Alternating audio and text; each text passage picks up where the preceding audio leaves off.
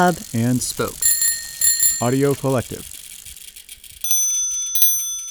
Hi, I'm Patrick Cox, and this is Subtitle, a podcast about languages and the people who speak them, produced by Quiet Juice and the Linguistic Society of America. It's a Sunday afternoon here, and if you're thinking, I don't care what day of the week it is or what time it is when this thing was recorded, just get on with the podcast. Fair enough. I mention it only because it's the quietest time of the week to do this recording. There's almost no traffic, no construction, no pedestrians. It's kind of lonely. But the noise, the incessant noise most other days, that's a sign that things, in this corner of the world at least, they're maybe not exactly returning to normal, but they are moving on to a new normality. I know that the pandemic's raging in many other parts of the world, and if you live in one of those parts, I hope you're coping. And I hope that this episode will transport you, just for a bit, to another time and place. Because I realize that's what we've been doing these past few episodes. Transporting ourselves. We've been dipping into the archive, picking out episodes that you can't actually listen to anywhere else. And the episodes that Kavita Pillai and I have chosen have been reported from places that we can't get to very easily right now, if at all. India, the Netherlands, California even. Today, it's Japan, where I first reported this in 2016.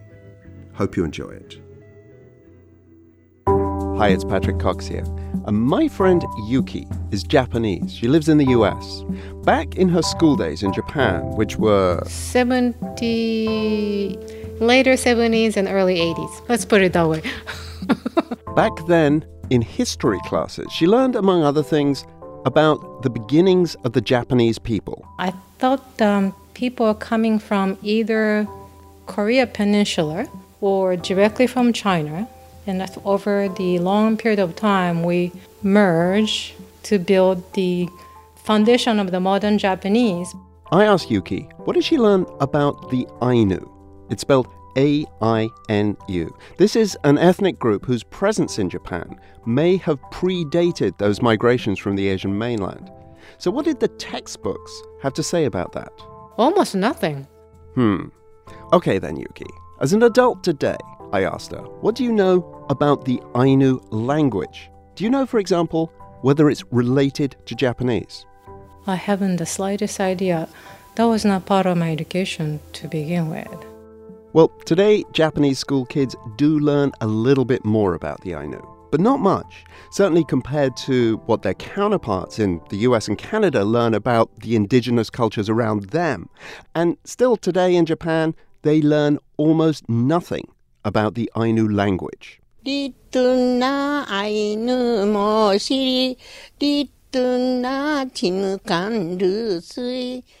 is what Ainu sounds like today, stylized, totally unconversational. This is a rendering of a piece of folklore, an epic poem. The woman reciting it, she's elderly, and she speaks very little of the language, apart from this and other poems memorized in her childhood. This is pretty much what's left when it comes to speaking Ainu. The Ainu people today, 25,000 of them, that's the government figure, almost definitely a low estimate. Well, they speak Japanese, with one or two exceptions. Today on the pod, whatever happened to one of Japan's original languages? How did it become so marginalized that many Japanese don't even know it exists? And why are a handful of linguists so fascinated by it? Anna Bugeva knew from an early age she'd be a linguist, just like her mum. I guess even before going to elementary school, I would be reading all these languages written in Cyrillic, was scattered all over in our flat. And that flat, that apartment in St. Petersburg, Russia, it was full of books and full of people from far away who spoke foreign tongues, Korean, Manchu, Kazakh, Kyrgyz, Uzbek. So quite early I was exposed to really linguistic diversity, and I never felt scared in front of other people.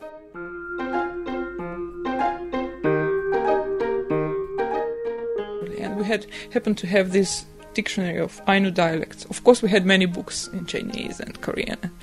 They had the dictionary of Ainu dialects, and of course I started reading it. And so Anna wound up in Japan studying Ainu. She made a beeline for the University of Hokkaido. Hokkaido is the northernmost of Japan's main islands. It's considered the Ainu's homeland, though actually they settle in other parts of Japan too. But it's where most Ainu live, where some of them hunt and fish as they used to. Anna knew who she wanted as her teacher, one of a handful of Japanese linguists who studied Ainu, a man called Tomomi Sato. And he just got his job at this time. He was just 35 and I was his first student ever, I guess. And I don't think he has ever met a foreigner at all, that close. And he kind of hesitated, but he would say, okay, yeah, of course I know your mother shared it, also this dictionary. Well, you should be a serious student. You should be serious. I could barely speak Japanese, of course. I got accepted, got into the club. Anna and I were in Sapporo when she was telling me this. Sapporo's the main city of Hokkaido, best known for its beer and its skiing. The Winter Olympics has been here. Sapporo derives from an Ainu word. It means river covered with reeds. It's also where the University of Hokkaido is. And so Anna wanted me to meet her mentor. These days, Sato is a highly respected Ainu scholar. Well, highly respected among people who care about Ainu, which in Japan is, frankly, not many. Anna was really excited about this meeting. Sato has had some health problems and he doesn't see many people. Anna wasn't sure what he would say, how forthright he would be. There's so much sensitivity, she told me, around not just the Ainu language, but the whole story of the Ainu people in Japan.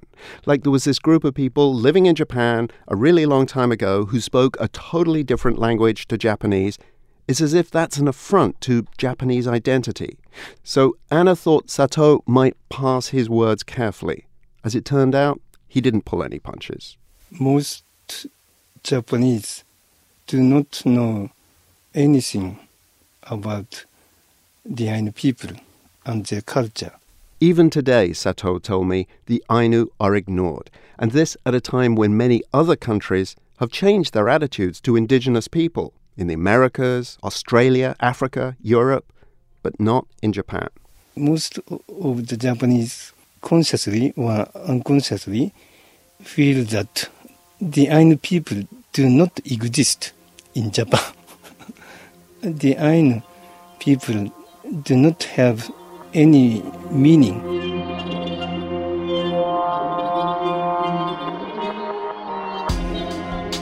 Ainu is a language isolate. It has no linguistic relatives. Nobody knows where it came from or where the Ainu people came from. There are just theories and clues embedded in the language. Sato, the professor, had taught himself Ainu. Anna, his student, did the same. Except that Ainu is barely a living language. People say there are 10 or so native speakers left. But even that's an exaggeration. True native speakers, people who actually speak Ainu as their first language, as their default, that number, it may be 0. Anna says that since the 1950s, Ainu hasn't really been a spoken language at all. So you have to learn it by reading texts and listening to scratchy old recordings. And if you're lucky, you find some really, really old people who still speak a bit of the language and you get them talking. Even then, what they're passing on isn't exactly, how are you? Not bad. Can you help fix my iPhone? I can't access my emails. No, you're going to get recollections from childhood, maybe simple discussions with their grandparents, or more likely, folk tales that they learned by heart as kids. Stories and epic poems, like the one that I played at the start of the podcast. They would be able to recite quite long stories, like 30 minutes. Some would last for even 2 hours or whatever. Well, I've had such a speaker who I recorded with her 15 stories, folk tales. The longest is probably 40 minutes. Yes, but she was one of the last really fluent speakers. The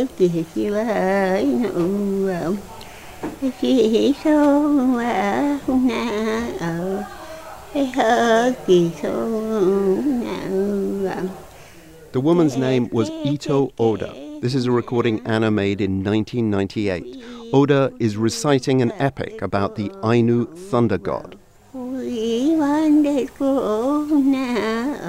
I don't know how is it possible. And can you imagine a person who is already 90 years old? Already, half of the time I would go to the hospital to work with him. In this session at the hospital, they get a little conversational. Anna asks Ito Oda to express the different ways in Ainu to say, Anna and Ito exchanged earrings with each other.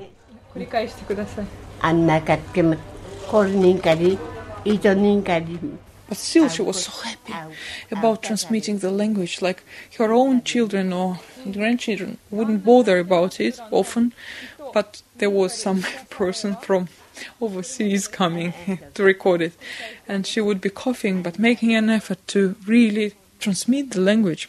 And, well, sometimes people wouldn't, I don't know if they've spoken it at all normally, but they would remember these folk tales. Because some grandparent had recited it endlessly to them when they were a child, Absolutely. Even if they didn't understand other aspects of the language. I think it was like that. It was their lifestyle. So they would gather somehow in the evening. She described it to me. People in the villages especially, they usually visit each other quite often. So today you will be hosting 2 or 3 people, and what they would be doing is reciting this folklore, because it was still part of their culture. And you know, some of the stories are even for gods, to please the gods, some are to amuse each other, and they would really believe that these are all true stories. So it was their way of, their lifestyle basically, probably their joy after hard work. So that's the only possible way I think she could have learned it. I can't imagine any other way at all. Oh, that's really funny. I got a couple of responses to that. One is that I think I've become quite cynical about folklore. I've thought of it in terms of some kind of touristic trap that gets presented, you know, like a bear, making a bear dancing. And there are these moments when people put on the costume, recite the poetry, and it's all dressed up in the folklore, and outsiders, tourists, it makes everybody kind of feel good about the richness of this culture, whereas in fact the culture is dying or has already died off. But maybe I shouldn't feel so cynically about it. It makes me sort of rethink that when I hear a story like this, where the folklore was so powerful to its people that they could do something like recall, you know, entire lengthy poems. Yeah, but I think that's one of the reasons why the language has lasted for quite long, right? If it extends the life of a language, that's a pretty big deal.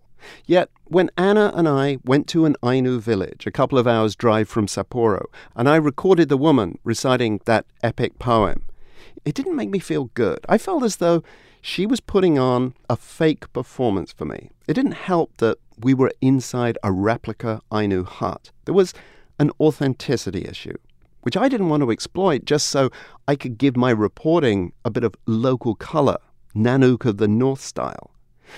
But maybe I was interpreting this stuff the wrong way. I mean, why should this woman, who must have recited this piece of her own folklore hundreds of times, why shouldn't she appear grumpy and bored by having to do it for some white dude with a microphone? And remembering the words to those stories that can run longer than 30 minutes. That's extraordinary, like Anna says. Authenticity, it's a movable feast. So in this Ainu village, it's called Nibutani, Anna introduced me to some other people she knew too. First, a couple in their 40s who were attempting almost the impossible, to bring back Ainu as a living conversational language. Kenji and Maki Sakine are married. He's not Ainu, he's from the other end of Japan, but he speaks Ainu better than his Ainu wife. And so he teaches the language to young people in the region. My Ainu is not as good as my English, but my role in here is as a teacher. I have to teach. 시리스색 미 남와까엔 코레 오 This is an Ainu audiobook that Kenji helped put together for his teaching. His wife Maki, she has the typical Ainu experience of the language. She tells me, in Japanese, that she picked up a few Ainu words from her grandmother, who would switch from Japanese to Ainu in order to pray, to dispatch the spirits of the dead animals to the next world. And as she's telling me this, Maki is making yarn, pulling fiber out of elm bark. It's what the Ainu use to make clothes. She's not doing it for fun or for show. It's actually her job, which means she's immersed in Ainu culture even without the language. Now, though, she's learning Ainu with her husband, and they've taken another step. They're trying to raise their daughter bilingually in Japanese and Ainu. Maki says she really wants her daughter to speak Ainu. It's something of a mission, but she doesn't want to force it on her. It needs to be her choice.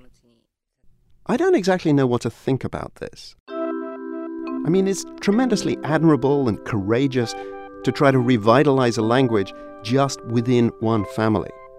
But maybe it's foolhardy too. It's so much effort. And for what? If the family does succeed and they end up having conversations among themselves in Ainu, who else are they going to talk to? Anna knows of only one other family that's doing this. That's it.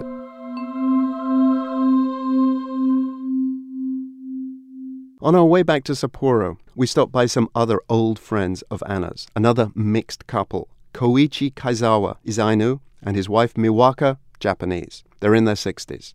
The way Koichi sees it, the language is of course important to the Ainu, but there's no place to use it. They don't have any land set aside for them, no reservation, no nothing like that. Just partial recognition from the Japanese government. That came actually quite recently, and some financial support for cultural activities. Koichi works on the land. He always has.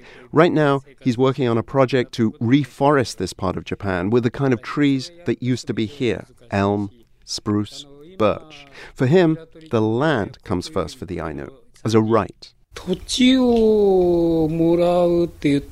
Just winning the right to a stretch of land, he says, that the Ainu could call their own.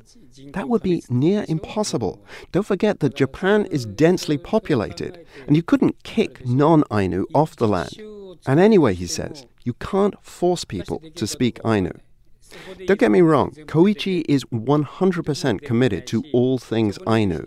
He just can't envision a future where the language could come back. Even so, he and his wife practice their own limited language skills. And they have a daughter who's making a successful career as an Ainu artist in Sapporo. I wanted to know more about the status of Ainu from Anna, the outsider. She's actually a double outsider, to the Ainu and to the Japanese, which may have helped her gain the trust of the Ainu. What did she think happened to the language? Many languages die, but just like humans, they die differently. As she sees it, the disappearance of the language coincided with the disappearance of the people. She told me there are plenty of Ainu in Sapporo and other big Japanese cities, though you wouldn't notice them, which is, on the face of it, counterintuitive. It's pretty easy to identify the Ainu. They don't look typically Japanese. For a long time, people thought they came from Europe. But many Ainu have become experts at concealing their ethnicity. For a long time, it was semi-official policy among the Ainu to marry non-Ainu people, so their offspring would look more Japanese. This is why that population estimate of 25,000 may be seriously lowballing it. If you go with that number, you're assuming that people are only too happy to declare themselves Ainu, to say, yeah, I belong to a discriminated against minority that has very few rights. This is one of the first things that Anna learned about the Ainu, this discrimination. And yes, it's kind of a universal story when it comes to indigenous people. But in Japan, it's more intense. The pressure to fit into Japanese society is just that much greater for the Ainu. I don't think they were ever really forbidden to speak in their own language at home. No, there was no such a law. Instead, a few decades ago, in some cases longer, people just stopped speaking it at home and stopped passing it on to their kids. It was easier that way. It was their own choice, in a sense. But it was pretty much a forced choice. I mean, we all want good for our children, right? Right, of course we do. It's just that for most of us, we haven't had to make that decision. Anna herself hasn't. Her husband is also Russian, he's a translator, and their children, ethnic Russians living in Japan, they're not missing out on their heritage language. They've never lived in Russia, but they speak Russian because they had a chance to speak with their parents. They will not get punished for that or whatever, or discriminated. I don't know what would be my choice if that would be the case. So do the Japanese, people like my friend who didn't learn about the Ainu at school, what did they learn? What did history teachers tell kids about the early settlement of Japan? Would they essentially say, would the message essentially be that the Japanese were the original people of these islands? Yes, I think. They were original, basically. That's the common view. Probably nobody doubts it. So there is no discussion in the textbooks of who may have already been there? Oh, no way. Of course not. Yeah. These are only the discussions between scholars. And some people... So wait a minute. So I at my school in England, we learned about wave after wave of migrants who came and basically fought it out with the people who were already there, and either got absorbed or won battles and took over the reins of power. But we very much learned that as a result, the people who we are now are a tremendous mongrel mix of just one series of invaders after another. And we learn about that. But you're saying that the Japanese textbooks do not learn... And if they include that, that would result into the ruins of identity. But why? What is it about the Japanese identity that would be ruined? Its uniqueness, its homogeneity, because in fact it's not homogeneous at all. There are people who look like that, people who look like this. Actually, they're very different. They're not homogeneous at all, but nobody talks about it.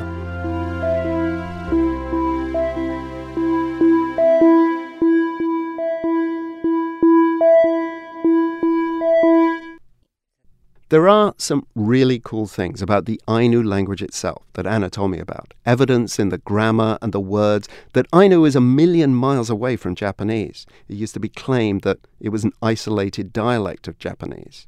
I'll end with one example of how Ainu works. This word. Chepyao okutaan. This is a verb, but it's much more. A verb plus, or even plus plus. It means to throw or to unload. But there's all kinds of other information attached to this verb. Alongside to throw, you can also make out the Ainu words for I, fish, to, and shore. Anna writes it down for me. This is fish, this is shore, this is to, this is throw, throw away, and this is the subject marker, well, the so-called I. Just ignore this. I was more than happy to have something to ignore. Anna told me it's called polysynthesis, this characteristic of including all the elements necessary to complete a clause or a sentence in just one word. It's not unique to Ainu. Mohawk, among other languages, has it too. Here's that word again. Chepya okutaan. Okay, so in those few syllables is encoded the entire sentence, I threw the fish he caught on the shore. So, sorry, I unloaded the fish that somebody else caught on the shore. Yes. You can put everything into the verb. Anna Bugayeva, a Russian who knows her Ainu. Had to learn it before it was too late. These days, Anna is an associate professor at Tokyo University of Science, and along with a couple of colleagues, she's published an audio corpus of Ainu folklore, a collection of recordings of Ainu speakers reciting folk tales and epic poems, adding to what's already a pretty well-documented language. I took a bunch of photos in Hokkaido. There are pictures of many of the people you heard from in this episode. I'll post those with the transcript of this episode, which you can get by following the link in the show notes. If you like what you heard today, please do us a favor and rate and review Subtitle wherever you listen. Also, tell a friend about the podcast. Tell your mom. Tell your cat. Everyone counts. Thanks this time to Tina Toby and Alison Reed, also to the World Public Radio program, where every weekday you can hear what's going on, not just in the US, but all over the globe. If your local public radio station doesn't carry the world, demand that they do, or at least subscribe to the podcast. Last but not least, thanks to everyone at the Hub and Spoke Audio Collective, of which Subtitles are part. Another Hub and Spoke podcast is The Constant. This is a podcast about our fraught relationship with the past. We think we're always learning from it, but seriously, do we ever learn from it? Look out for a pair of recent episodes called It's All a Lie and Don't Know Much About History, both of which I loved. These episodes take us back to the year 1729, and actually quite a bit before, and a guy who declared that all of history was faked. Remind you of anyone from these times? Check out The Constant with host Mark Kreisler, along with all the other Hub and Spoke podcasts at hubspokeaudio.org. Thanks for listening. If you want to get in touch with us, the best way is on Twitter. We're at LingoPod. See you next time. Hub and Spoke Audio Collective.